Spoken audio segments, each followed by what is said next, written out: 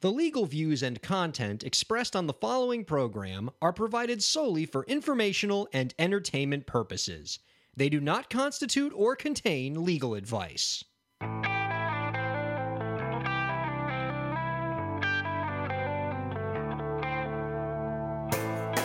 How's it going, everybody? Welcome to the show. You are listening to the Break the Business podcast. I'm Ryan Carella, and it is a pleasure to have you here this week. I'm joined by my co-host, Dave. How's it going, Dave? It's a pleasure to be here with you, Ryan, and a pleasure to be here with all you podcast listeners out there. Ooh, coming out of the box strong. You're in a good mood. You're happy. Happy Dave? Why are we happy Dave today? Just I'm happy to do the show. Happy to be doing the show, as always. It's a lot of fun. And I love doing this. Don't you? Me too. Yes. I genuinely do. I realize something, and maybe this is obvious, and maybe this is controversial. Maybe the listeners will be like, no. We're entertainers. We're entertainers. Yes, we're here, we're doing a show, we put it out there in the world. Mm-hmm. Literally, we could have 7 billion listeners. We could. I'm going to go ahead and just go with you on the premise just to see where you're going with this. I'll accept your premise. We have fine. 7 billion listeners. Right, and some of you are out there, it's like, no, come on, David, be realistic. That's not possible. This show does not have 7 billion listeners. Fine. Not everyone has access to iTunes. I'll grant you that. I'll back it off. We have, you know what? I'll be conservative. 4 billion listeners. There you go. The show is huge, Ryan. It's a huge show. Huge. All right? Nothing is more huger in the history of hugeness. All right? Not even Eugene Levy. Thank you. I hope you're proud of yourself. Oh, I'm very proud of myself. Like I said, we're entertainers. We actually put a show together. We come up with things, man. We're entertainers. You, me, Dean Martin, Jerry Lewis. There's almost no difference. Same sentence, yeah. Absolutely. Yeah. I mean, okay, none of us are Italian. Or no, do you have Italian in you? Yeah, a little bit. Oh, so then never mind. We're even more like Dean Martin and Jerry Lewis than I thought. So before the show started, speaking of entertainers, yes, you told me that you are not, even though we've had it for 6 months, you're not feeling our theme song anymore. Well, it's not personal to us. There's no heart. There's no soul. There's nothing that says David and Ryan Productions on it, and that's the new company we're forming, a David and Ryan Productions, or maybe David Productions. I'm not sure. We're gonna talk about this. We'll workshop it. We'll work it. Yeah. So what's your so admittedly, and perhaps I shouldn't even be admitting this, but it's stock music. We didn't compose this. We didn't hire John Williams to put this together for us. It's stock music. It's royalty free. So I like it. It's got, Yeah. We didn't hire one of the 20 guys that was behind Taylor Swift, when she won her Grammy, 450 people that are behind her. We didn't get any of them. No, we didn't get any of them. So, and by the way, it's nice to know that they all collaborated on something that it's all hers and no one else took credit for it. Besides the point. So, I just, it was just like one day, this morning, it came to me in a bolt of inspiration. Just like, a theme song came to you? Yes, or part of it. Okay. It's not, brevity is important here. Sure. So, I just have like a little thing. I don't know. I don't know if you want to hear it, if the listeners want to hear it. You want to perform what you believe should be our new theme song right now on the air? Well, it's a rough cut. Well, what do you think, folks? Oh, okay. No, I can't. I don't even have a mic. I don't even have a mic. Okay. Other than the one that you're talking in. Silly me. So you do it. All right. So I'm a little nervous. I'm not going to lie to you. There's a difference between just talking to people and now having to sing. Well, let me see. You know what? If you're going to sing, wow, this is new. In the more than decade I've known you, you've never really sang to me. So this is going to be fun. Wait, let me see if we can do a little bit of studio magic here. Talking to your mic. Hello? Yeah. Okay. Ooh, reverb. Yeah. Now we got a little bit of reverb. Hello. Action. Where are you? Ground control. Oh, wait, no. That costs money. Thank you. All right. So, yeah, you got a little. Oh, yeah. So, we're sweetening it up. So I've not heard this. I want to hear your Break the Business theme song. And keep in mind, ladies and gentlemen, I am bearing my soul to you. You'd be a real douchebag to criticize it. That's right. The man's making art. Yes. Where's your courage? Exactly, guy. All right. Wow, this is actually a little. Are you nervous? Yes. John, can I get a G? I can't give you a G. The piano only does sound effects. That's true. Yeah. All right. And that's probably not even the note you want anyway. I honestly have no idea. Here we go. All right. Ready? Yeah. I can't believe I'm going to do this. Break the business, declaring independence. Music and artistry all in one. Break the business is so much fun. Break the business. Yeah. Wow. That was that really took it out of me, guys. Thank you. There's a little bit of Metal Dave sprinkled in there. There's a little bit, I need a towel, please. John, thanks. All right, they appreciate that. Yeah. I say there's no difference between me and Adele at the Grammys. None. All right. That was big. So I kind of have half a mind to see if maybe I can throw some guitars behind that or something. Maybe we can make a theme song out of that. Maybe we should probably do that. Maybe we uke it up a bit. We uke it up. We get some uke on there. And or who knows? Maybe we get Mr. Evan from the honey playlist. I keep on wanting to say honeydew list or whatever. But honeydew list, no. Yeah, because like honeydew this, honeydew that. No, I can't. No, he's pretty good at what he does. Mm-hmm. But I don't know. So I'm just throwing it out there. I just threw it out there. All right. Oh, well done, Dave. Thanks for sharing that with us. If you want to reach out to the Break the Business podcast, you can do so by emailing us at breakthebusiness@gmail.com. You can also rate, review, and subscribe to us on iTunes and SoundCloud.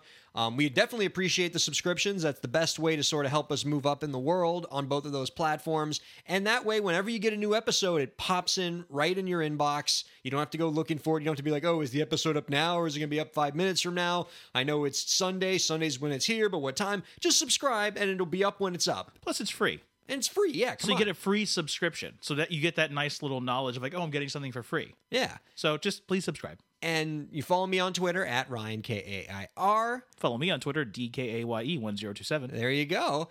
And above all else, tell a friend. If you like what we're doing around here, tell your friends about us. And they tell two friends, and they tell two friends. It's like a podcasting Ponzi scheme. It's great. Right, except we suck at it because we're not making millions of dollars. Yeah, it's an unsuccessful Ponzi scheme. Yeah, we got to work on that.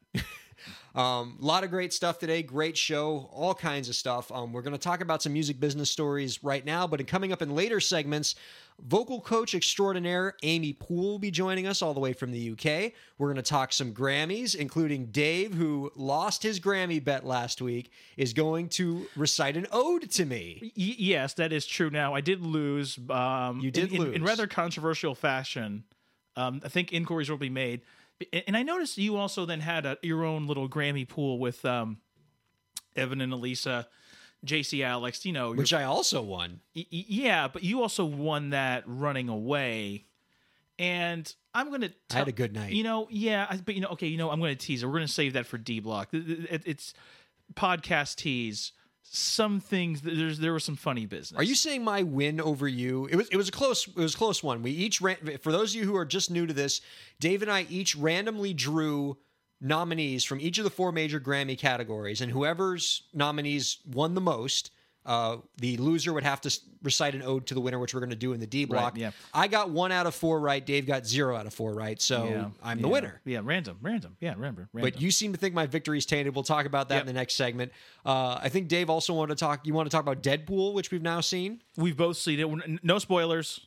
No spoilers. Don't worry. We're not idiots. We're not douchebags. We're not those people. Well, how are we going to talk about Deadpool without spoiling it? General ideas. Okay, fair enough. I mean, we could just tell people it's a spoiler alert and have them, skip to the end or whatever. But anyway, we're not there yet. We'll figure it out later. But don't worry, we're not those dickheads that just talk about a movie without giving you a heads up. Yeah, we're the podcast that cares. Absolutely. So before we get to any of that, and we should do merch, a shirt, Break the Business, the podcast that cares. I like that. Get on that. Right after I finish making your Studio Magic theme song. Yes. Break the Business. It's so much fun. And cut me a check for my services for the show. It's been 25 episodes, and this is going to be, and I'm still waiting on that first check. So. Oh no, it's in the mail.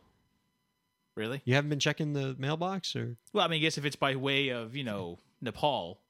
If you want the check to get like, a steamer trunk from 1895 with the stickers with Egypt, China, Russia. It's being delivered Pony Express style. Only because the carrier pigeon, his wing was broken.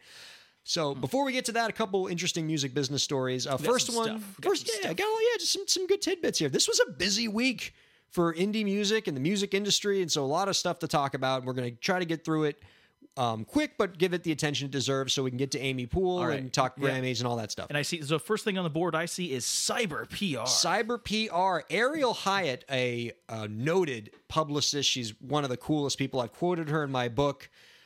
She's a great PR mind, great publicist, has a company called Cyber PR.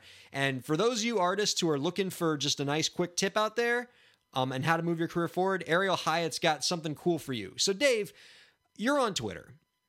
Mm-hmm. And have you ever found that like you just have trouble finding stuff to tweet? Like I got nothing. I want to tweet something, but I don't know what the heck to tweet today. I got nothing to talk about. If it moves along your premise, sure. But yes, and Dave. Oh, okay, fine. Yes, Ryan. Well,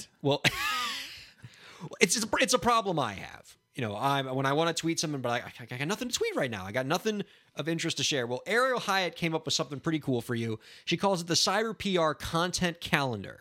And what she basically did was make a curated list of all of the national, international, weird, obscure holidays for every day of the calendar year. And you can download this calendar for free. All she wants is your email address. And she's going to probably send you some stuff about cyber PR, but whatever. But it's a cool thing. And I already downloaded it. It's got like great, every day on the calendar has about 7 or 8 random holidays for that day. Right. And so you can, mention stuff about those holidays on your Twitter feed. Maybe, it's National Ukulele Day. And so you say Happy Ukulele Day and you play a little ukulele song on your Twitter. But basically it's a font of Twitter content that she's given away for free on the Cyber PR Content Calendar. So font of Twitter content? You heard me. Font's a word. Is that like a fancy way of your highfalutin way of saying it's like she's a fountain of knowledge? Yes, but you can also say font. Font's a thing. Using $10 words when $2 words will suffice. That's your problem, Brian. Continue. So y'all can check. Man, you just threw me off my game there. But yeah, that's a cool list. Check it out. Second piece of news involving. Nice, interesting little indie artist update. Caleb Johnson. Once was a man named Caleb Johnson. That was that bit. Continue. Have you just resolved in this A block to be like, I know Ryan's got some music business stories. My job is to throw him off his game as much as I can. Call back. We're entertainers. Are you saying my stories aren't entertaining enough? No, they are. But then I add like the little secret sauce that just like punches it up. You are the punch-up guy. You bring the funny. So anyway, Caleb Johnson, if that name sounds familiar to you, it's because he was the American Idol winner in 2014. I actually liked this guy when he was on Idol. He wasn't your traditional pop star, kind of a big husky dude, had an awesome voice, like a real rock star kind of meatloafy voice. Uh-huh. And I kind of, when I watched him perform, I was like, this kid's quite a talent. And so give you a bit of a background on what he's done since he's won Idol. He released his first album called Testify with Interscope Records. It sold 28,000 copies, which if you're an indie artist, that's a pretty good payday. 28,000 copies, you're talking about 6 figures of revenue. You can live off that, no problem. For a label artist, 28,000 isn't going to you're never going to see a dime of royalties if you sell 28,000 copies, because 28,000 copies, the royalties from that is not going to recoup all the label's expenses. And so he probably made $0 from that album. So in 2015, Johnson splits from Interscope Records, where he was signed, and is now making music on his own. And according to Billboard, this year, Johnson is making a new EP through his own label. Are you ready for this label name, Dave? Prepare yourself. Okay. Big Johnson Records. Are you kidding me? I kid you not. He is crowdfunding his latest release through the platform Pledge Music. Pledge Music, a cool crowdfunding site that just allows people to support music and new album projects. And you can, with every pledging on this site, you can get different prizes. So pledgers onto Caleb Johnson's new recording can get autographed materials. Can even get the opportunity to hang out with him in the recording studio and get lots of other cool kind of goodies. But what this is showing is that Caleb Johnson sort of did the math and he figured it out. He's like, if I'm going to be the kind of artist that sells 28,000 records, a major label's not going to suit me. And when the only thing a major label's offering me is the upfront money to make my album, but I'm famous enough from American Idol that I can get that through a crowdfunding platform. So why don't I just do that? Right. And sell my 28,000 records and make a decent living without a label getting their cut.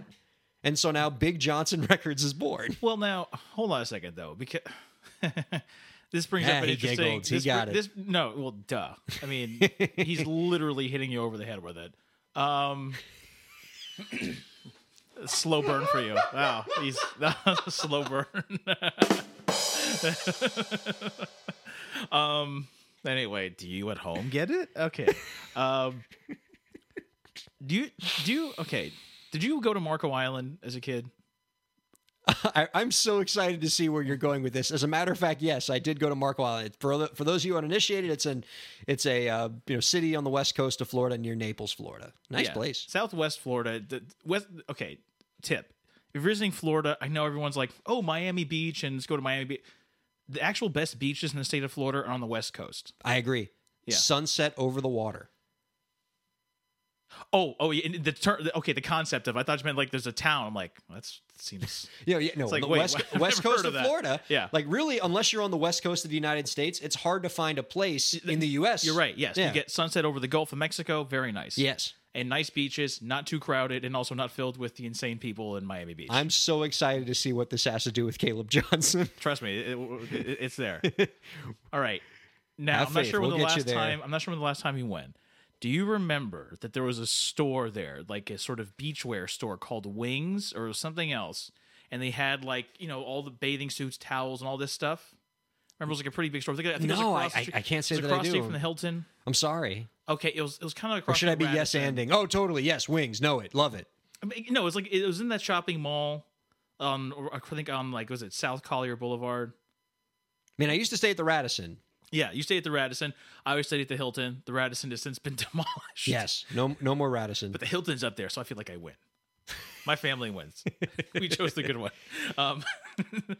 Okay, no, so you probably... well, you know what? We're going to pause the recording. We're going to just drive over there real quick. We can do it. Technically, they have no idea. And now we're back. Okay. That's a great... Wow, good trip to Marco Island. All right, yeah, good stuff, right? Anyway...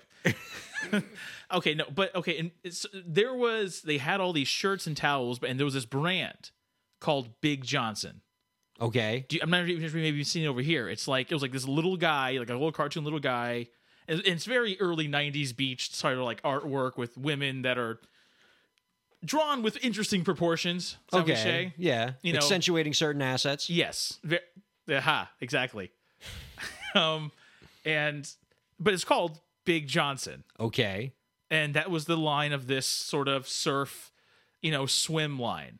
So when you said Big Johnson Records, my honest first thought was, wow, I wonder if he's going to get sued by that company. Was that the detour you wanted? Dave! It is, excuse me, if you said, Dave, I want to start the Starship Enterprise Records company, I'd have to be like, hold on a second there. Slow your roll. You may not want to call it that. Dave, I'm trying to tell a music industry story about a former label artist who's doing some great things as an indie artist, and you... Excuse me. Diverted the discussion into a Marco Island clothing story. What is that? I diverted into the fact that he may be infringing on copyright from another company, something you care very near and dear about. First of all, and you want these artists to avoid that mistake. This guy could be doing that. We don't know. If I answer this question for you, will you let me get back to music business stories? First of all, it's not copyright, it's trademark. Second of all, no, they're completely different industries. Like, you can start a record label and a t-shirt company and have them be the same name because they're different industries. Okay, Ryan, well, you start Starship Enterprise Records, and you get back to me and let me know if the good people at Paramount are very reasonable. That's different. That's a bigger mark, so it's going to cover more industries. Like, for example, you couldn't start Coca-Cola Records because Coca-Cola is a very strong mark, and so it has more expanse in different industries. Plus, I'm sick and tired of hearing a brand that strong would give rise to a dilution claim. But Big Johnson t-shirts is... I can't believe you've led me into this conversation. I think it's a valid conversation. The answer is no. The t-shirt company is probably not going to be able to sue Big Johnson Records and win. Well, okay. Continue. All right. Thank you. Anyway, it's cool that what Caleb Johnson's doing, and hopefully it can be inspiring to other artists. And Pledge Music is a great platform to crowdfund your own projects out there, artists. Yeah, just don't call something Reebok. Continue. Okay, next story is a little more serious, so I don't know how you're going to be able to derail this, but that's probably for the best. So my Twitter feed last night was exploding about Kesha and this Kesha Dr. Luke litigation. Right, and we discussed that briefly about a few months ago, I think, when it was first sort of happening and everything. That's right, yes. So we're going to revisit this real quick because something big happened in this case. To give you some background, in 2014, the pop singer Kesha and her producer, Dr. Luke, got involved in a lawsuit. Kesha sued him. She was seeking termination of her exclusive recording agreement with Dr. Luke and alleged that Dr. Luke breached the contract and also physically and sexually assaulted her. Very strong allegations. That case is still pending. It's being litigated now. Mm-hmm. And the most recent development is in late 2015, Kesha filed for a preliminary injunction to basically allow her to record music outside of Dr. Luke's purview, supervision, while the case is being litigated. So she can't, under the terms of the contract, she can't record for anybody other than Dr. Luke. Right. So she's trying to get a preliminary injunction to let her do that while the case is getting litigated. From the Hollywood Reporter on February 19th, which is yesterday as of this current time we're recording now, mm-hmm. a New York judge ruled on the preliminary injunction motion and denied it.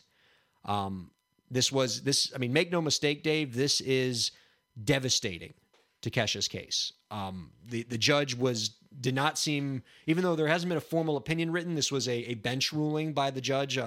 The statements that the judge made from the court suggested not only that the preliminary injunction case, in her view, was not strong, but also that the complaint as a whole had some problems with it. And it's entirely possible the judge might dismiss the case altogether and make Kesha start over again. Well, we should probably tell the people that the whole idea of what was required to actually grant one of these injunctions in the first place, one of which we were talking about, is actually likelihood of success on the merits. Yes. So that's what we're talking about. I just said this could actually really negatively affect her moving forward. The fact that the judge already given the facts of the complaint in front of her in the four corners basically said, well, yeah, I don't, this does not look strong. I don't think if this went to trial, the likelihood is you will not succeed. Therefore, we cannot grant this. The judge seemed pretty skeptical. I mean, and again, this isn't to say whether or not we're not here to make any judgment as to what actually happened. No, because we also don't have the complaint in front of us. Right. Well, I mean, the complaint's around. And, it's out there? Oh yeah, no, it's quite a read. It's pretty salacious. But what, obviously if what is alleged in the complaint happened, it's horrifying, and Dr. Luke should receive whatever punishments, just the most horrible punishments you can imagine. But that being said, what the judge was saying is that she thought the evidence wasn't where it could have been, and moreover, and this is the other thing you have to prove with a preliminary injunction, is you have to be able to prove that there's irreparable harm. And so what Mark Garagos, Kesha's lawyer, alleged is that, yes, there's irreparable harm. If you don't let Kesha record away from Dr. Luke, her career is essentially over because she's not going to record with him. And what the other side, Dr. Luke's lawyers argued was, look, we're letting her record. We're saying that she can record. And Mark Garagos said in response that, that's what he called an elusive promise. He doesn't really mean it. And there's some back and forth on there. But basically what the judge said in this case was, he's saying, Kesha, he's saying you can record without him. That's, so I don't see where your case is. And so basically, again, as we said, this is devastating to Kesha because not only that, the judge also hinted that there might be a granting on Dr. Luke's motion to dismiss, which means Kesha might have to start the whole litigation over. Well, it depends. Dismissing with or without prejudice. Without prejudice. Okay, well, that's a good thing. She gets to reamend and refile, but again, we're a year and a half into this case. Does that mean we're going to have to do another year and a half of it? That's tough. Yeah, but you and I know sometimes these things happen and these things stick around for a while. And there is the motion practice at the very beginning. You can go through a number of amended complaints, mm-hmm. and it's amazing how long something will stick around after you look at the original dates of the supposed injuries and the acts. Like, wait, what? Now this is now finally starting to get out of that phase. It happens, folks. It's not a perfect system by any stretch of the imagination. No. But it is what it is. So it's what I tell this to clients all the time. There are no winners in litigation. There's the party that loses, and there's the party that loses a little less. Right. But everybody loses in litigation. It's burdensome, and a lot of people are very upset about the judge's ruling. Many famous artists, including Lady Gaga, I think Selena Gomez, and some other folks, have come out on Twitter vigorously defending Kesha. A lot of music fans are upset about this, saying, how can you force her to work with her rapist? And it's just, it's a very crazy climate right now. And again, it's not really our place to render judgment on this. We don't know what went on there, nor are we as informed of the facts of the case as, say, the judge and the litigants are. So here's what I want to say, and this is what I said a few months ago, is that this kind of case, this whole Dr. Luke Kesha saga, embodies everything that's wrong with the music industry and its reliance on these god-awful exclusive recording agreements. Exclusive recording agreements are just destructive. Because let's put it this way. Here's the best way to think of it. Right. Whether or not everything that Kesha alleges in the complaint is true, regardless of whether Dr. Luke did the things that are alleged in that complaint, what we do know, what we can say with some level of certainty, is that clearly there was a toxic relationship there. Right. They were not the best of friends. It was not harmonious. It was not harmonious. Yeah. And the problem with exclusive recording agreements is they do not, they say you can record for me and only me. And if if things are going badly for the artist has two choices. Either one, continue recording with the person you are having trouble working with, or you're finished in the music business. There are no exit ramps between those two things. And that can be really destructive, because that kind of thing forces two people to work together long after they should be working together. And those things can often escalate into what we saw in the complaint. Right. Yeah. I mean, hey, we know it. It's life. Relationships will just sometimes change and end. And even though you have a contractual relationship, it can end. Right. It can end. But every other business relationship that exists under the sun, those have ways to allow two people to stop working together. For example, let's say Kesha was Dr. Luke's employee. If things are going bad, Kesha can quit. Dr. Luke can fire her. If Dr. Luke and Kesha were business partners in some kind of joint venture and things were going badly, one of them could move to dissolve the partnership, to wind it up, and then each person goes on their way. Heck, if Dr. Luke and Kesha were a married couple, there's divorce. What? There's divorce, Ryan? Really? So, what I'm saying is, even if an exclusive recording agreement is harder to get out of than marriage, yeah, that's that must be there must be something problematic about that relationship. And so, what artists should be looking at when they look at this Kesha Dr. Luke saga, one other dimension of this, aside from the facts of the case itself, is artists should be looking at this kind of relationship and really ask yourself, do I want to get into this kind of relationship, whether it's with a producer, whether it's with a record company, whether it's with a manager, something where I only can work with this person or I can't work at all in my livelihood? Yeah. Do you have that sort of certainty, about that? Probably not. That's very hard to have. I mean, and so artists, I hope that aspect of this story is something that shines through and you think about when you decide whether this is the kind of relationship you want to get into. All right, coming up next on the Break the Business podcast, we got vocal coach extraordinaire Amy Poole. And I got to stop myself, Dave, because I can't just go from that really dark discussion into a bouncy introduction to Amy Poole. This isn't working. Yeah, it's hard to do that sort of intro tease and everything. Yeah. So, okay, we should let 3 seconds of silence go through. Okay. And then we'll introduce Amy Poole. We'll let the stench of this trial, wash away. Okay. All right. Ready? Okay. All right. 3, 2. All right, Dave, by definition, if you're counting, it's not silence. Can you count maybe in your head? Oh, yeah, we can give it a try. Okay. All right. Ready? Now you're humming. Oh, all right. Just pure silence so that so we can just go into the thing, okay? Okay. I'm ready. I think I got it. Okay. All right. Go. All right, coming up next on the Break the Business podcast, who we got, Big D? Amy Poole. Ryan here from the podcast. Shameless plug time. My new book, Break the Business, Declaring Your Independence and Achieving True Success in the Music Industry, is now available in paperback and an ebook. The book talks about how you can be your own boss in your music career and take control of your content creation, promotion, distribution, and fundraising.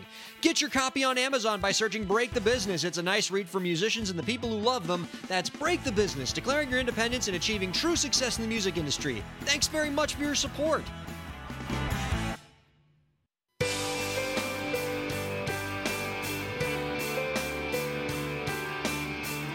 Welcome back to the Break the Business podcast. She's an acclaimed voice coach who provides her services to signed and independent artists alike. She gives tons of free advice on her Twitter account @SingingWithAmy and also provides affordable singing lessons over Skype to vocalists all over the world. You can find out more about her work at her website, singingwithamy.com. Ladies and gentlemen, Amy Poole is on the Break the Business podcast.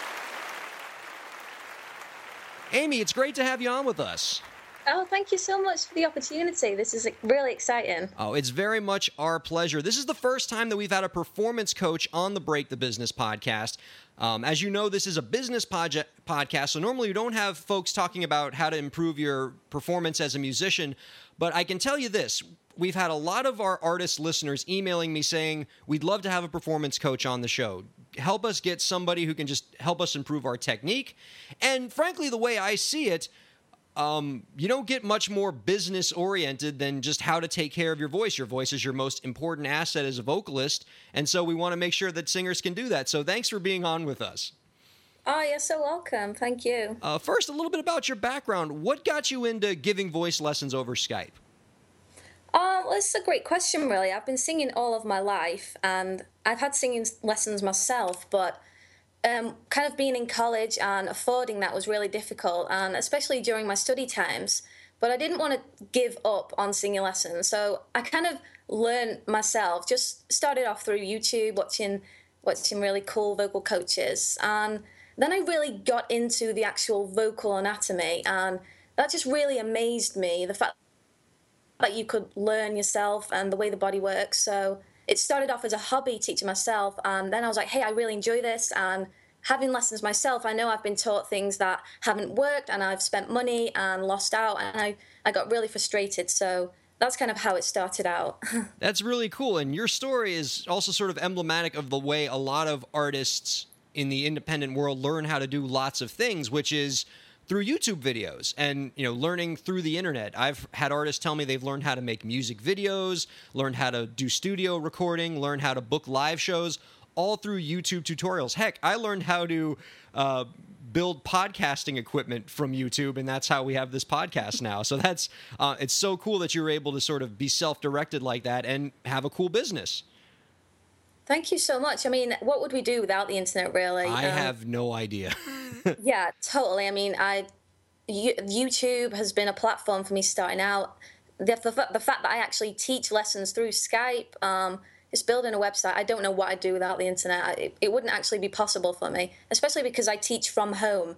So I couldn't just have strangers flying in from around the world just coming into my house. So it's really, really amazing. That's awesome. So let's sort of start from the beginning. Let's talk about some basics of just how to get your voice in a good place if you're a singer. What are some warm-ups, basic warm-ups that singers could be doing every day to keep their voices in good shape? All right, basic warm-ups for advanced or beginning singers, I'd probably say the hum or doing the lip roll. Now, the hum is just a simple Now, the reason that's so great is because it's not strenuous on the voice.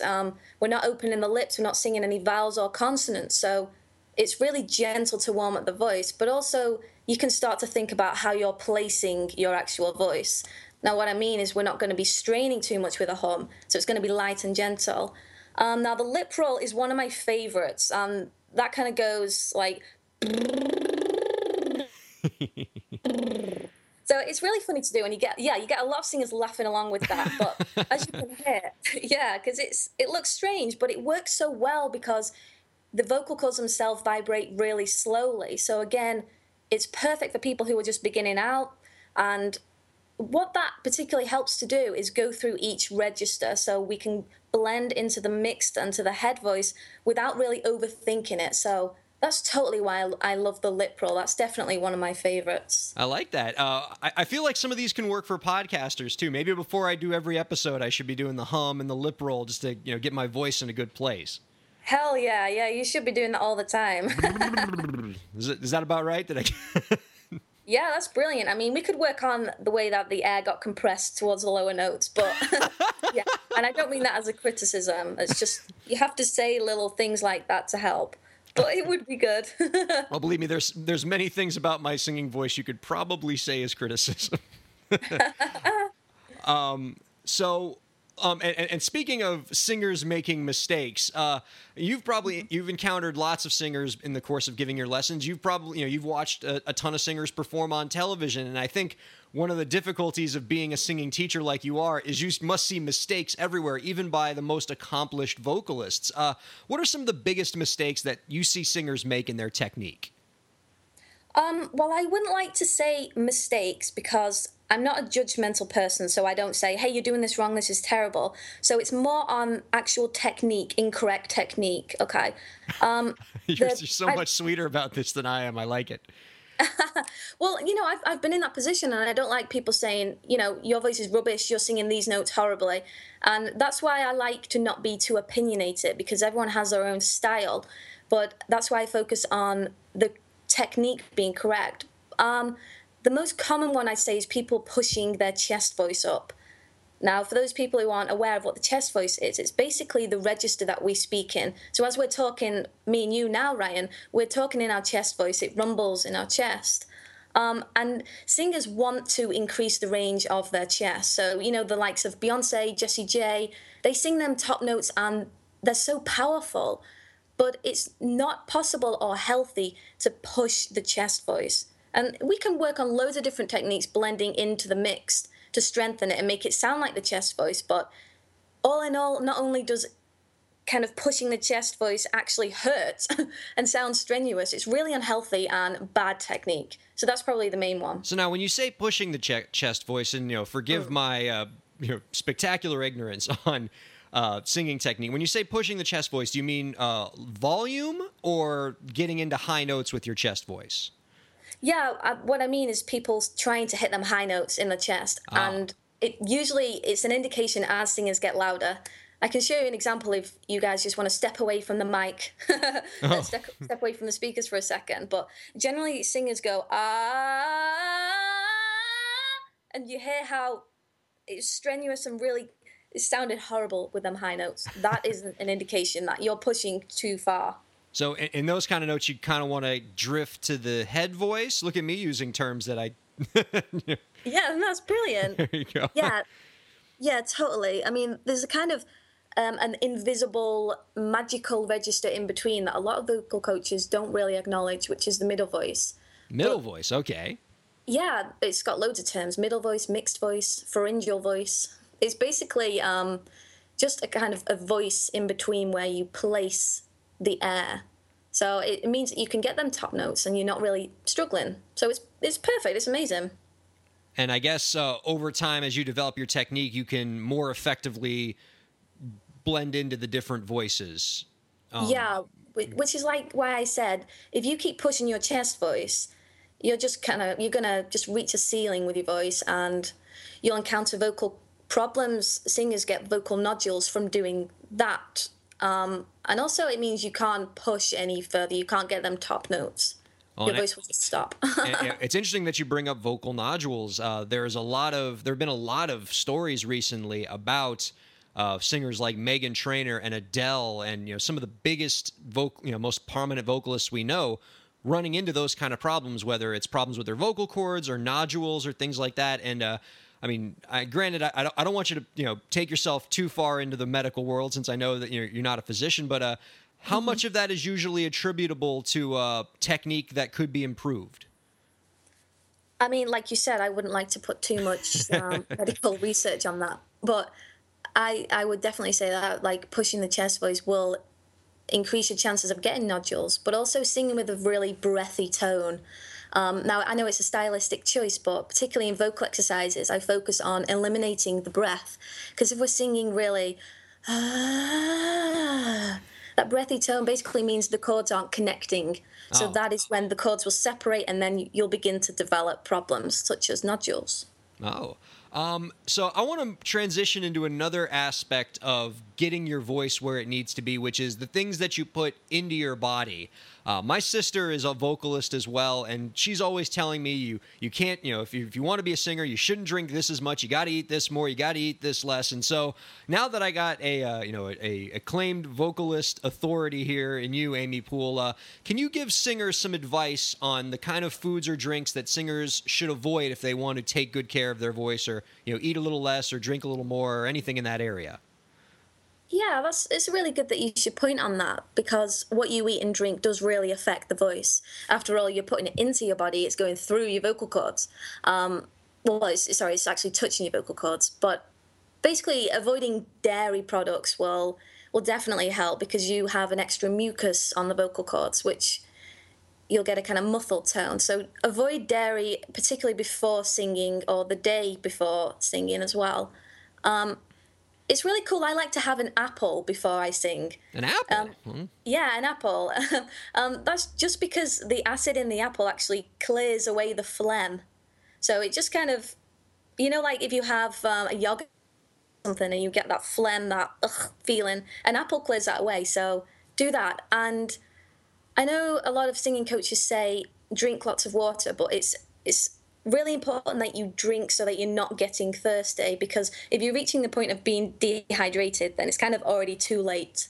So when you're doing a vocal exercise, regularly take lots of water. Don't wait until you're dying for a drink. But yeah, I think that would be general quick tips for what to eat and drink. Oh, that's great. Yeah.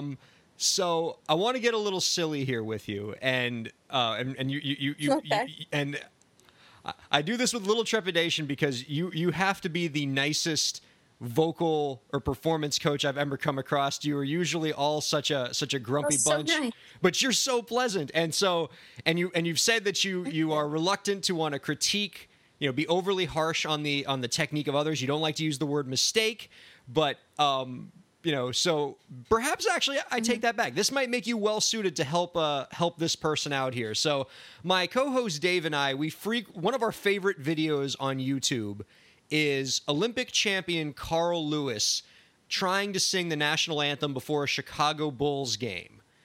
And it's and so I mean, you're probably not as experienced with the American national anthem, but you probably know enough about it to know that it's really difficult.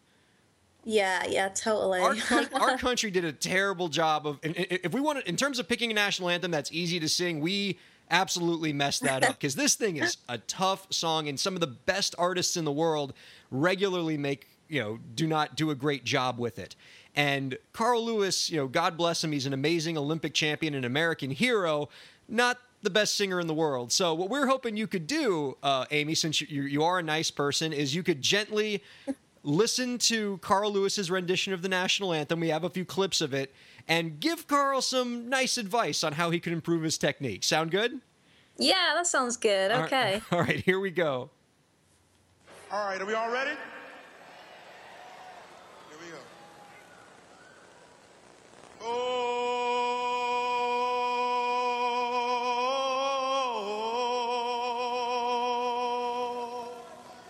Oh, say, can you see?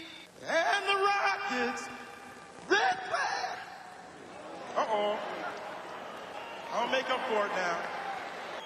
Oh, the land of the free. Okay. It's always good in the middle of a song when you know it's not going well, so you tell the crowd, I'll make up for it, I promise. Yeah, that takes a lot of confidence. Yeah, I think he got a little scared, particularly towards the end of the song when his brain knew that high note was coming, and so he just kind of dropped it all into like a lower lower key or octave or something. So I mean, what do you think, Amy? How did Carl do? Well, usually how my singing lessons work, I focus on what the person did right. And there's a lot of things that he did right there. All right, that's good. Start with good stuff. Yeah, for example, he's got a really powerful voice, okay? Now, that is something that we could really work with. But what I would like to work on is particularly, as we were saying earlier about pushing the chest voice, it felt like all of his voice, the low and the high notes, had the same tone to them. So I'd work on blending into his head voice a little bit for them high notes. But again, what I did like about what he did is he knew, he kind of gave up a little bit, like, I'm not going to push for them high notes. So he lowered it to his own register. Now, that's good. Never push the voice. So credit to him for doing that. Good awareness, good self-awareness. Yeah, totally. We could work on his vibrato as well a little bit. Now, that's just basically like the shaky bit of his voice. Yeah. But I could probably put that down to nerves. I mean, he's singing that. He's probably singing it live. He's going to be nervous. Oh, sure. Yeah, and initially, like, the starting note it wasn't very clear. He started at, like, it took him a while to kind of reach that level. So I'd start the note clear, because that sets you up right. Well, so I don't know, if he was with me right now, I'd probably work on quick tips, like starting the first note very clear, and working on his higher register. Yeah, maybe don't make the first note 17 seconds. Yeah, that too. Yeah. I mean, traditionally in that song, the O is, the O in "Oh Say Can You See" is not, doesn't take up half of the song. You kind of just go right into the next word. But, it's a stylistic choice. We want to focus on his technique, not criticize his artistic decisions. Yeah, totally, because everyone has a different voice, different taste. You're right. Oh, thank you for putting up with our nonsense, Amy. That was, I'm gonna have Carl Lewis give you a call. It sounds like you could really help him out. Yeah. You've been such a good sport. Before we let you go, can you tell the folks a little bit more about the services that you provide? Yeah, thank you so much for the opportunity. I teach through Skype, and I teach to singers no matter the age, interest, even where they are in the world. If you're unsigned or signed, you can come to me. I have singers who are verified. I have some singers who literally just do it for a bit of fun because they're bored. So it's great. It's great to have people of different interests, but generally what I like to do is I focus on getting the right technique. So if you have a lesson with me, I won't be saying, okay, sing that bit louder, sing that bit quieter. I won't be affecting your stylistic choice, but I'll generally be working on the vocal cords themselves. So a lot of teachers say, take a breath, breathe from the diaphragm.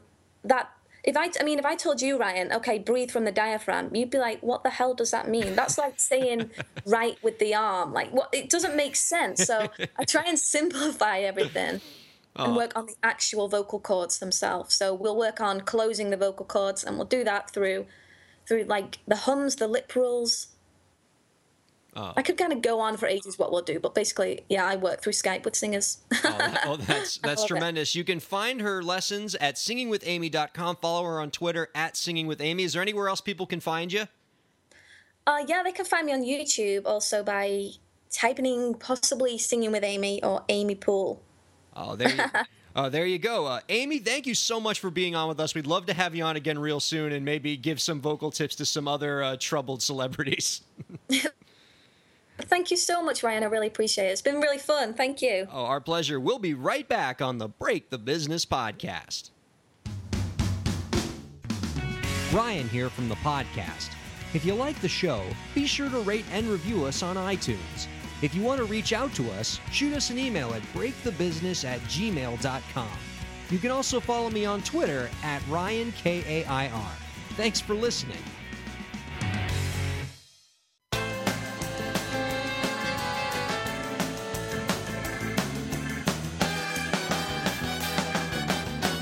Welcome back, everybody. Our thanks to Amy Poole, vocal coach extraordinaire, for joining us in the previous segment. You can find out more about her services at singingwithamy.com. Dave, you've been making fun of me during the break. Yeah, because, and folks, did you notice this too? This was, the end of our first segment, did you catch what Ryan did, where he decided to become someone we don't know, where he's New York Ryan now? I'm so ashamed of this. It's hilarious. I have nothing has happened on this show that's ever before made me feel ashamed, and I feel ashamed right now, and it's because of this line that I said at the end of the first segment. Yeah. Artists, I hope that aspect of this story is something that shines through and you think about when you decide whether this is the kind of relationship you want to get into. Why? Why are you all of a sudden in New York? I don't know what I did at the end there. Wait, no, here's the shorter one. And you think about when you decide whether this is the kind of relationship you want to get into. Yeah, this is the kind of relationship you want to get into. Artists, do you want to get into this? I don't know what that was. I've never done that voice before. I didn't even know that I had that character in my repertoire. I don't know why I became like 1930s Chicago or New York cop all of a sudden. And you think about when you decide whether this is the kind of relationship you want to get into. Yeah, I don't know. You got a cigar in your mouth and everything. You're almost kind of like music business fat cat, really. That's what you are. You want to tell you there's something you want to get into. I don't know what that was. I can't, Dave, I can't repeat that. I can't do that impression. Right. That impression's not within me. I don't know why it came out for 2 milliseconds in the last 2 words of this sentence. And you think about when you decide whether this is the kind of relationship you want to get into. You were in a fugue state. That's what it was. You're a complete total amnesia of it. You don't know. You became someone else, and now you're just back. But that was hilarious. I mean... And it was such a serious story. Yeah, it literally came out of nowhere. And now, listen, what do you want to get into? Why couldn't I have been 1930s cop during the Caleb Johnson story or the cyber PR story? No, I have to do it at the end of this very serious, very important litigation. Caleb Johnson from American Idol is forming Big Johnson Records. Yeah. I've been trying over the break to do the voice, and I can't do it. I can only do it here. And you think about when you decide whether this is the kind of relationship you want to get into. I hate myself. That's funny. That's funny every time. It does not get less funny on each play. All right. Oh, God. I'm going to try to move on from that, even though that's the most embarrassing moment of my short-lived broadcasting career. But we got some stuff in the D block. It's now, granted, it's a little bit late. It's happened Monday previous, February 15th. But, I'm pretty sure people now are kind of like, okay, guys, talk about it. Why aren't you talking about it? Hello. It happened Monday night. So the Florida Panthers beat the Pittsburgh Penguins 2-1 in a shootout. It was actually Jaromir Jagr's 44th birthday. Now, he didn't actually score a point. He was -1 on the ice. But, I got to say, Al Montoya did come up big. It would have been, if the game had ended 1-0, just on the strength of Nick Bukestad's goal, it would have been the first 1-0 game in the history of the Panthers and Penguins ever playing each other. But it went to the shootout. It looked like we were going to be in a tough spot. Crosby just got a goal. But you know what? Bukestad came up, tied it, extended the shootout, and UC Jokinen came through with a big goal. Montoya stopped Phil Kessel and everything. Great stuff. The Panthers got 2 points, still ahead in the Atlantic Division. And, that's what everyone wanted to talk about from Monday night. You actually, the Grammys were Monday night. Oh, and they were. How much of in reality, how much of the Grammys did you watch versus the Panthers game? Because you're a big Panthers fan. Yes. And they were going on at the same time. And I remember texting you being like, oh my God, check this out. Something's happening. Listen to, so-and-so speech, or wow, this crazy thing happened with Adele and a microphone on her piano, and you were watching, but you kept saying, oh, I'm watching the Panthers game. Jagr just scored. Actually, as soon as Adele was introduced, I flipped over to the Panthers game. So I didn't even hear or see their performance. So I have no idea what's going on. It was a mess. From what has been rumored, one of the pianos that was inside the mic got too close to the piano strings. One of the mics that was inside the pianos, yes. Did I say piano inside the mic? Yeah, piano and a mic is very hard to do. Well, I've been making a lot of mistakes today. And you think about when you decide whether this is the kind of relationship you want to get into. Although those new pianos and mics really are the wave of the future. Wait, hold on a second. Audio Technica. If you were listening, no, screw Audio Technica. This is our idea. Pianos in mics. Dave, I'm already in a vulnerable state right now because of the get into issue. Okay, so hold on a second. Are the mics huge? So the person has to go in the mic to play the piano? Or are they really tiny mics and we get to train mice to play the piano? So now, not only you're buying the piano, you're buying the mice, and you have to buy the food for the mice. Ryan, I love your idea and I love your enthusiasm, but I don't think this is feasible. Nobody rubs salt in a wound like you do. Continuing on. The mic in the piano was too close to the piano strings, and it was causing these weird strumming sounds that I think was messing with Adele's monitors, and it was hurt. I mean, not only did it sound bad, but like she got pitchy at times. It's still great. I mean, Adele at 80% is still better than most people in the music industry at 100%. But a lot of people were disappointed in Adele's performance, although most of them blamed the sound guy because Adele is bulletproof. Everybody loves her. Yeah, but poor Jerry over there. Yeah, Jerry and the sound. Well, the funnier one was there were some rumors like that the reason why you heard strumming because it was Justin Bieber practicing before his performance or after his performance, and it was picking up on a mic. I don't know why he has to practice anything. All those people do is just play and then jump around. Oh, man. I was watching Bieber. I tweeted about this. I saw the ending of that Bieber, Skrillex, whatever the other person was performance, and it just looked like, ew, this is just a bunch of skeevy dudes, man.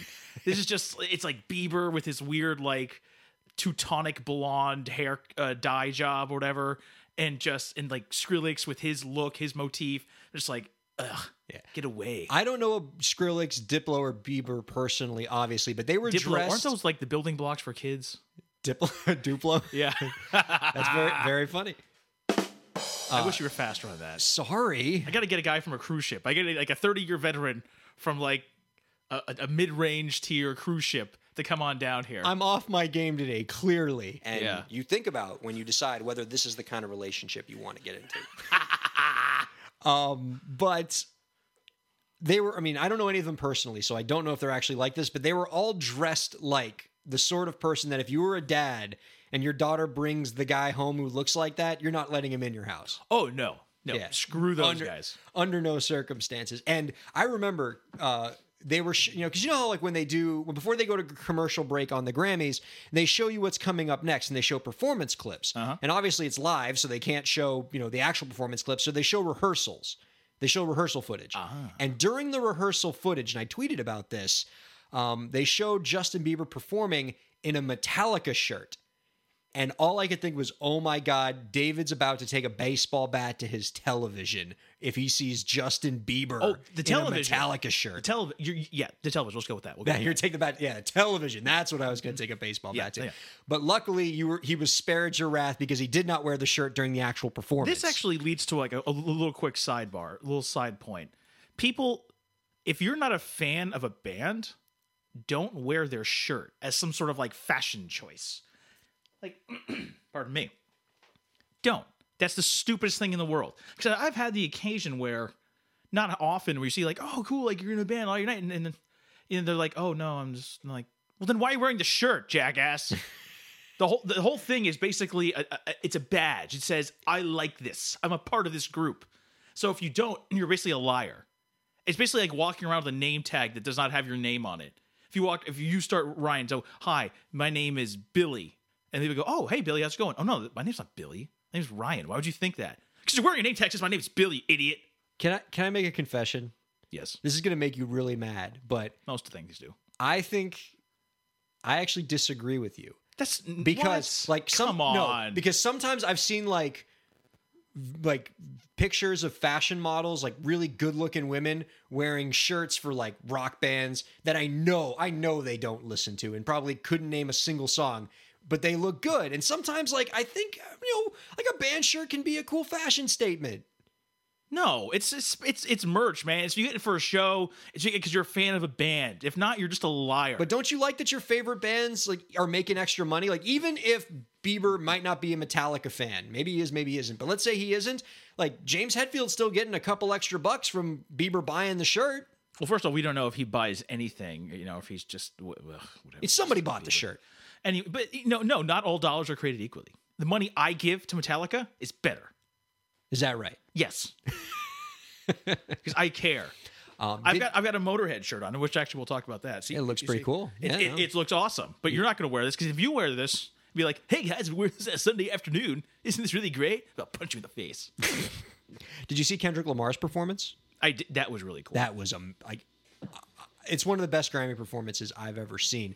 And all I could think the whole time was, do you remember how ridiculously up in arms, stick up their butts cable news got over Beyonce's Super Bowl performance. Oh no, you and I are the exact same wavelength that certain groups in this country, in the United States, and maybe certain political parties would be looking at that and be like, ooh, they're probably not going to like that. Yeah.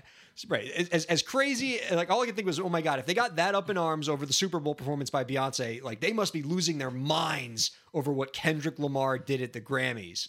I mean, if they thought Beyonce was too aggressively black, I mean, what Kendrick Lamar did, I mean, he ends the performance with a map of Africa and the word Compton.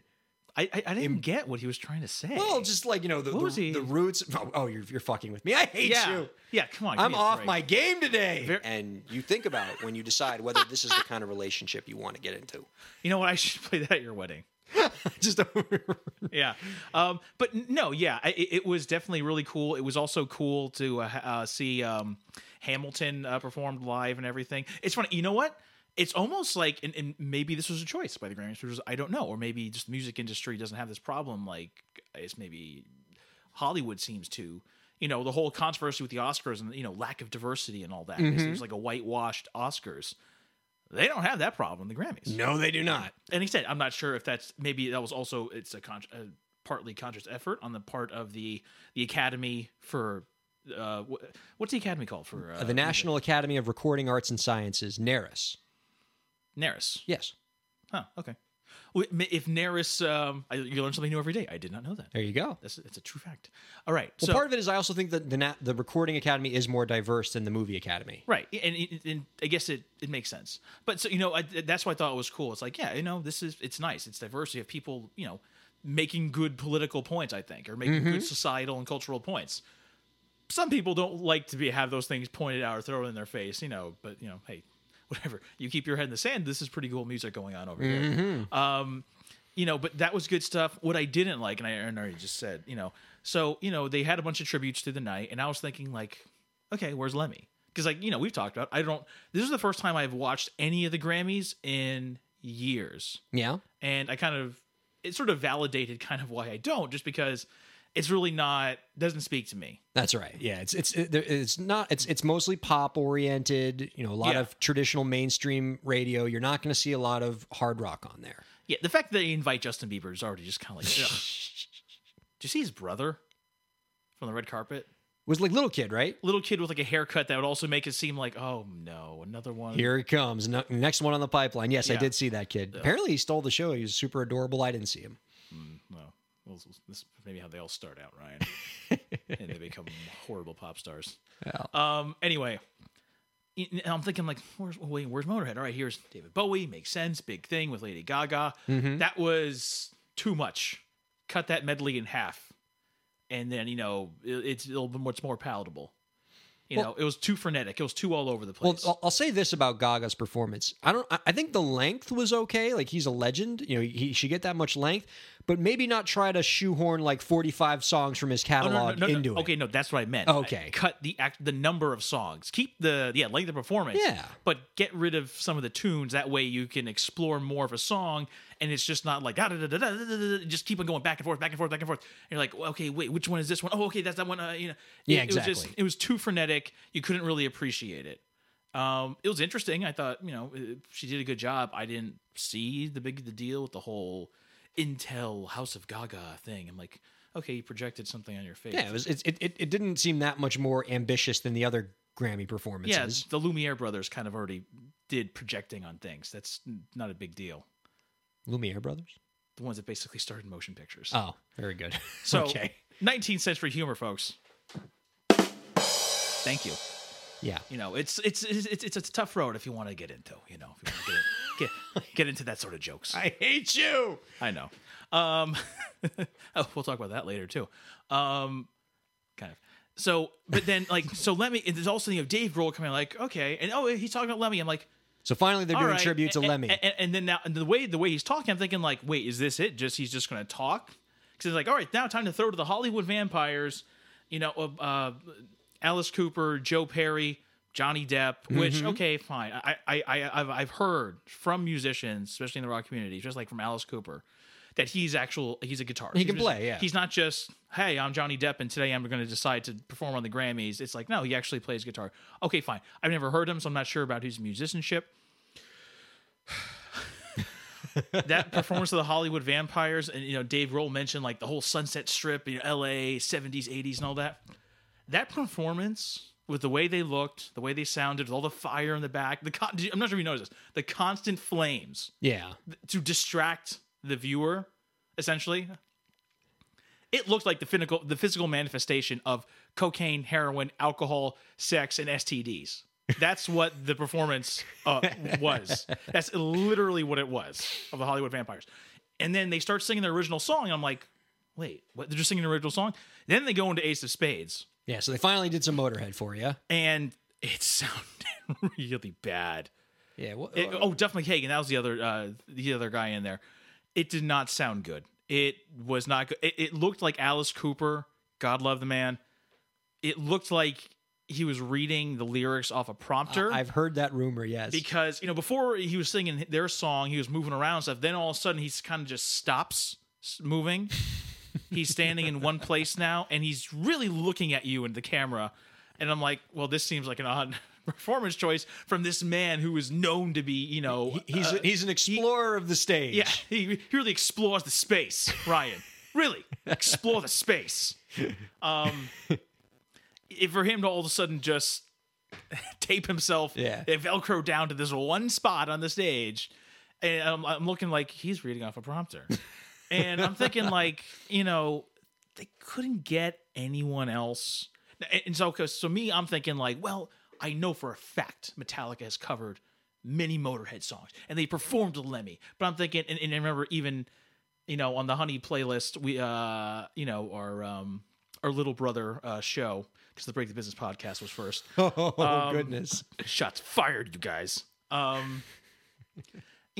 like, why wasn't Beyonce there? Like, well, she had the Super Bowl. Right. So rehearsals and stuff. And I'm thinking like, well, why not Metallica? And I'm like, they performed the night before the Super Bowl. There you go. And they did a full show. Mm-hmm. They actually did, they didn't just do like a little 15-minute little thing. They did a full show. That's why Metallica's better. But they couldn't get anyone. They couldn't get anyone from England. Any of those like metal bands from like the 70s or 80s. They couldn't get Judas Priest. They couldn't get anyone else. There was no one available. No one was available. It was except the Hollywood Vampires. By the way, a rather toothless performance, Ryan. Fine.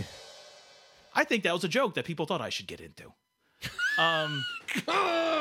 It hurts every time. And you think about when you decide whether this is the kind of relationship you want to get into. I think that's going to be the title of the episode today. Anyway, something you should get into. So I was displeased with what I felt was a half-assed tribute to a hell of a man in music. I guess also there was some even. I guess maybe it's his Twitter. Like everyone is always upset with the in memoriam. I heard the Cole family was pretty upset. Natalie Cole did not. They thought that they sort of gave her short shrift in the in memoriam. Yeah, because they just showed a clip of her basically singing in memoriam to her, Nat King Cole, her father. Yeah, well, yeah, it was a Grammys performance. She sang a duet with her late father's recording. Right. Yeah, which is pretty cool. And maybe I'm an idiot, but I'm like, oh, Natalie Cole. Oh my god! Really? yeah. Really? That was a fun moment. Man, that was a fun moment. All right, you know what though?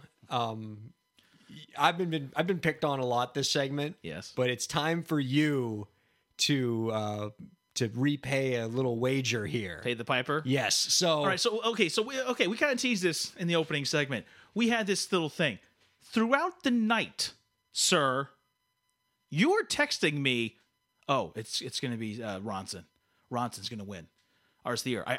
You said you knew it. You basically had some sort of insider trading information. Some person in the Academy got to you. You knew the results of the envelope. You deny this, that you were texting me, he's going to win. That not I have a feeling he's going to win. You said, no, he has won. All right, so I feel like in your rage, you're getting about 14 steps ahead here. So we had our little contest. We were drawing names, and whoever drew the most correct names of the four major categories won our bet. And now you're accusing me that somehow I've cheated because I was texting you a lot of people that I thought were going to win before it was announced, and it turned out that I was right. And you're saying that's evidence of me cheating in a contest where we randomly selected winners. No, but your texts, though, that evening were such that you had someone on the inside. I had somebody on the inside. No, so these are two separate things. One, yes, I did a very good job. I was in a Grammy pool with some of our friends, and I did very well, and I won. And look, and this isn't like this is. I don't know how I'm going to be able to say this without sounding really conceited, but I'm pretty good at picking Grammy winners. It's just it's one of those weird, stupid talents I have. But aside from that, David. By the way, I noticed you're not good at picking them before they get that up there to maybe sign them to a deal and make millions of dollars, idiot. Thanks. Maybe that's something you should look about getting into. But okay, let's even if we accept your premise that somehow I know somebody on the inside that allows me to pick Grammys correctly, we randomly selected winners out of a cup during our I don't know two that. episodes I ago. don't know that. The winners you were saw already, me pick it out of the cup. You could have palmed it or something. I don't know. People cheat at cards all the time. And if I was doing that, I did it poorly because I only got 1 out of 4 right. The only reason I beat you is because you picked none of them correctly. Well, because you wanted it to not look suspicious on our show because there's stakes. But with the friend pool with nothing at stake, you went like freaking. You batted almost 1,000. I went 9 of 12. It was a good night. I agree. Exactly. See. You're kind of like, all right, well, there's going to be TV cameras here, so I can't smash the world record too bad. Other people are going to think I'm juicing.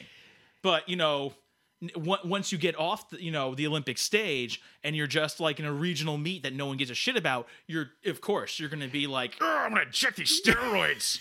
Dave, look, it was close. I got 1 out of 4 right. You got 0 out of 4 right. And, we'll do this again for the Oscars and maybe you'll best me there. But until then, you got a bet to repay. So as per our bet, you now need to recite for all of us to hear an ode to me. So about that, because, I'm thinking, all right, well, how do I, I've been busy. How do I do this, right?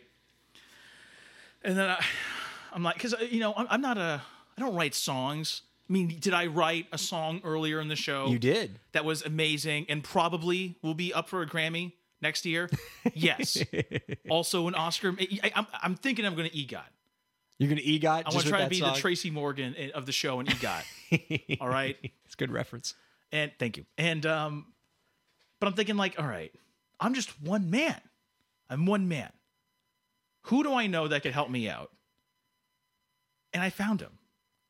Okay. And you had somebody help you write this ode. He's a little bit late, but I'm hoping that he's going to come soon. I mean, it'd be weird if he just leaves me here hanging with no entrance or anything like that. It'd be kind of a dick move on his part, Oh, no. Thank God. All right. No. Come on in. All right. Right, I'm here. Oh, not Keith Richards. Good to see you again, Dave. All right. Look, where's the microphone? All right, Keith, here we go. Let me get you set up. Ryan, you want to help out, Ryan? Okay. It's only like one of the rock god in our studio. Hi, Keith Richards. It's great to see you again. All right. You haven't been here in a while, Keith. It's good to have you back. Right, yeah. No, yeah. Dave was nice enough to give me a call, Ryan. Brian, whatever your name is. I think it's Brian, right? It's Ryan. Yeah. As we said, right? You remember this guy, right? Oh. Kind of. He's your co-host, right? Yeah. I know. Dave, by the way, how's your book doing, mate?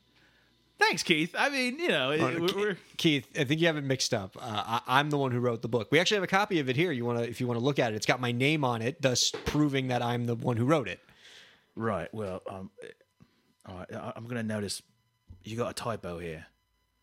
It says here Ryan, not Brian. So you should probably call these publishers and get them to put the B in front of it. You seem to have trouble with this, Keith, but my name is actually Ryan. You seem to have trouble remembering that I'm Keith Richards. You're right. I'm sorry. And what I say goes. You're right. Who do you think decided to hire the Hells Angels at Altamont? Me. Wow. Yeah. Nice Altamont reference. Okay. Yeah. I'm a member, Ryan. Brian, whatever your name is. You seem to be going back and forth a lot there, Keith. I can change my mind, Steve. Oh, no, I'm Steve. Jason, whatever your name is. Lauren. All right. So Keith Ke- Richards has written the ode? Well, I gave him some ideas. I had some outlines and everything, and I sort of said, Keith, have fun with it, man. If you get Keith Richards, Ryan, you're not going to, really tell him what to do. You're going to say, hey, man, you go and make some magic. You got to let the creators create. Exactly. Right? Exactly. Keith, what do you got for me, buddy? And for our listeners, because, aside from the whole possibly cheating and in cahoots with Mark Ronson and Taylor Swift and all these things and Kanye West, what do we got? Because apparently this ode had to be delivered. Right, yeah. Well, by the way, I'm going to help you out there. I know Mark Ronson, and that guy's into some shady stuff, I think. Just like everyone I know, but that's beside the point. All right. An ode to Brian. There are so many things in this world I hate. Movies that have actors, puppets, or CGI. Ice cream, fudge, cake, and pie. I truly hate long walks on the beach, but I find short walks on the beach to be worse. I hate to ride in trains, cars, and trucks. Better just give me a hearse. God. I loathe sports played with a ball, but truly despise sports played with no ball at all. I like onions. I despise ketchup on fries, crystal blue eyes, and piano key neckties.